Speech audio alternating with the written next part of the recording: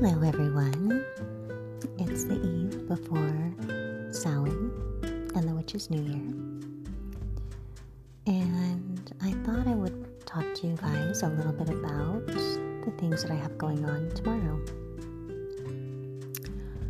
I've been looking around at a lot of different articles, and I'm finding a lot of Samhain history and a lot of lore and a lot of witch traditions. But I'm not really finding a lot of personal rituals and what we do as witches and why. So I thought that I would give you something a little bit more personal and not so generic, so you could have an inside look at what it's like to be a witch on this Witch's New Year's. For me, the entire day of Samhain is about rest, contemplation, planning, protection, the dark nights that are ahead, and basically just going inward, which we've kind of talked about before.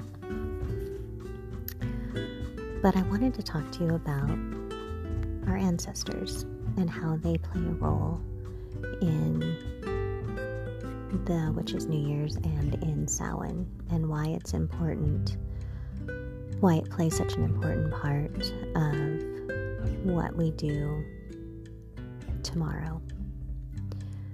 So a couple of things that I do is I put together an ancestor altar, and usually it's just pictures and maybe something personal of theirs that they've left behind to you, or if you have nothing, maybe something that would represent them, that reminds you of them. And then I place those on my altar, and I light my candles, and it's sort of a visual representation of them, so that we can pay homage to everything that they've brought forth for us to be at the point we are today. And another thing you can do that's important is when you set your altar up for Samhain, that you can also revisit that on Samhain's counterpart, which is Beltane, and that's in May. So you can set one up now and then set up another one in May and kind of do the same thing.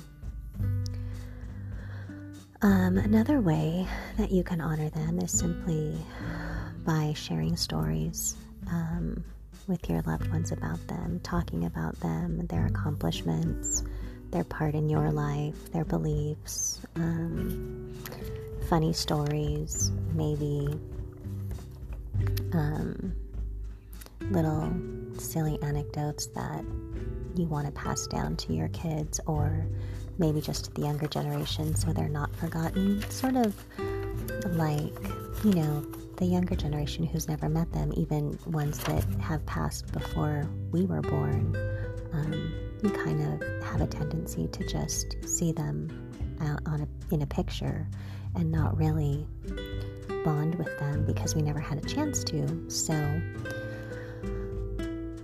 being able to pass down stories about them and their lives make them seem more real. And I think that that's what they would want. They would want us to remember them. And with the veil being so thin right now, it's a really special time for you to be able to feel close to them. And fun fact, sharing these stories, that kind of gave way to telling ghost stories on Halloween night. Even though, we're not talking about scary stories, we're passing down generational stories, but because they have passed over and people back in the day would consider them to be ghosts or spirits, that's how telling ghost stories came into play. So, one thing I always try to remember to do, something that I'd heard that I remember reading at the beginning of my journey, is something that I found in the Wiccan Read, and it says that when the wind blows from the west, departed souls shall have no rest. So on Samhain night, I find a west-facing window, and I place a candle in it, and I open the window for any departed souls. So, with the veil being so thin, it's a very important time as witches to be aware that there might be lingering souls that are passing through our side to the other side, and it's just a way to help them find their way back. And as a witch, that's part of the job.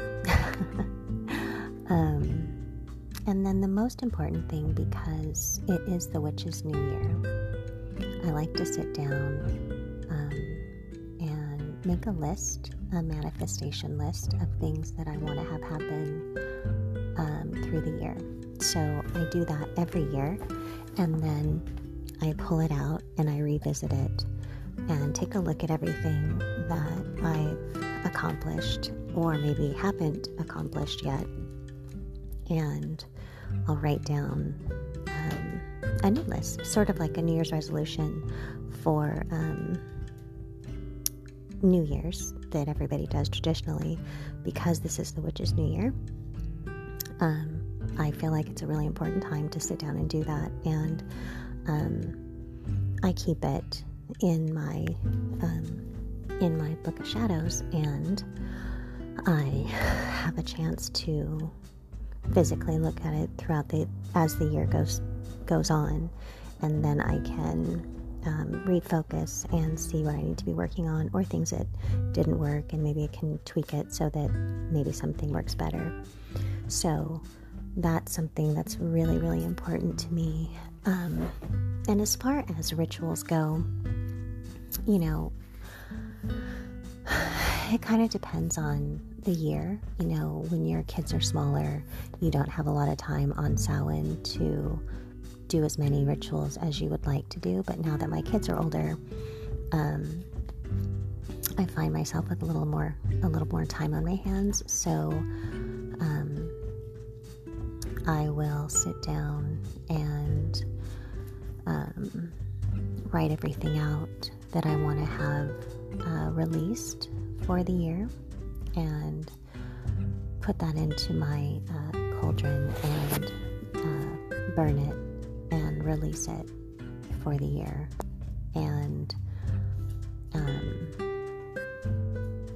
that's a real important little tradition that I always do.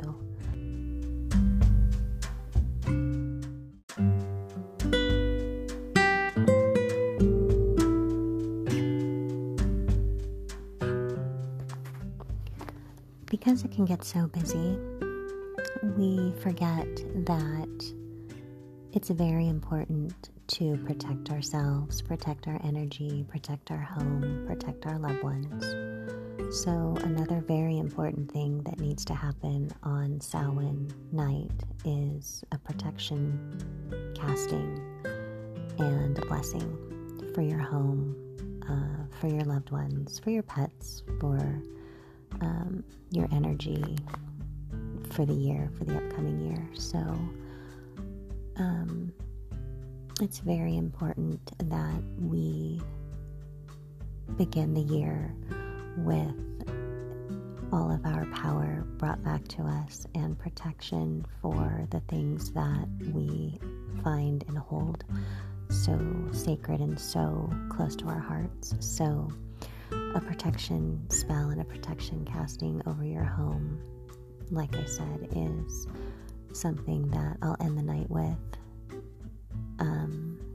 And I think that with the ancestors being so close to us and being on our mind, that all the energy from the night and from the entire day of Samhain can play an important role in boosting the energy that we're trying to manifest for that casting. So there's a lot of things going on Samhain night, and I think that if we can get, most of it done and still give us time to sit in the quiet and reflect on the importance of this day, that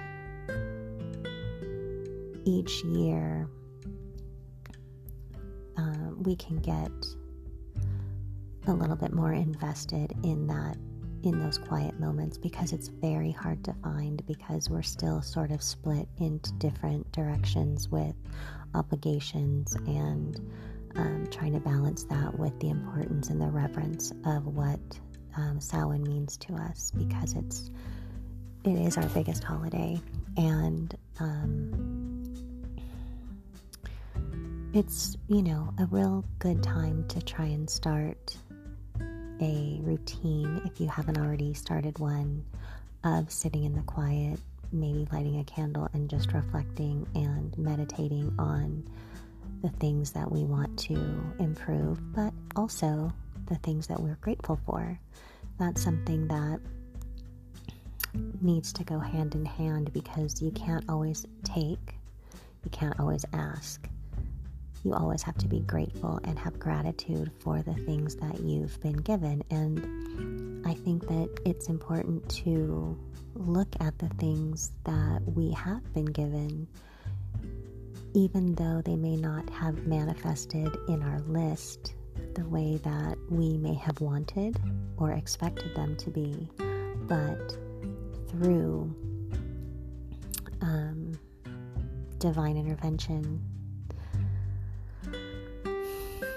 they know more than we do, and they know what's best. So it may seem not like maybe you weren't granted the manifestations that you had asked for, but you have been granted things maybe in a different way, and it's all about perspective.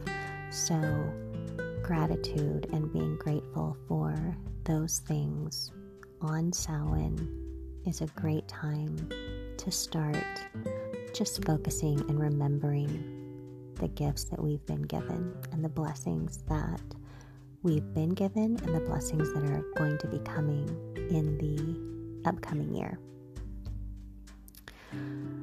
So, on that note, I want to wish everyone a very blessed Samhain and a very blessed Witches' New Year. And be healthy, be safe, and I will talk to you soon. This is the Dark Raven Witch, where witchcraft isn't just an aesthetic, it's a way of life. Good night, everyone.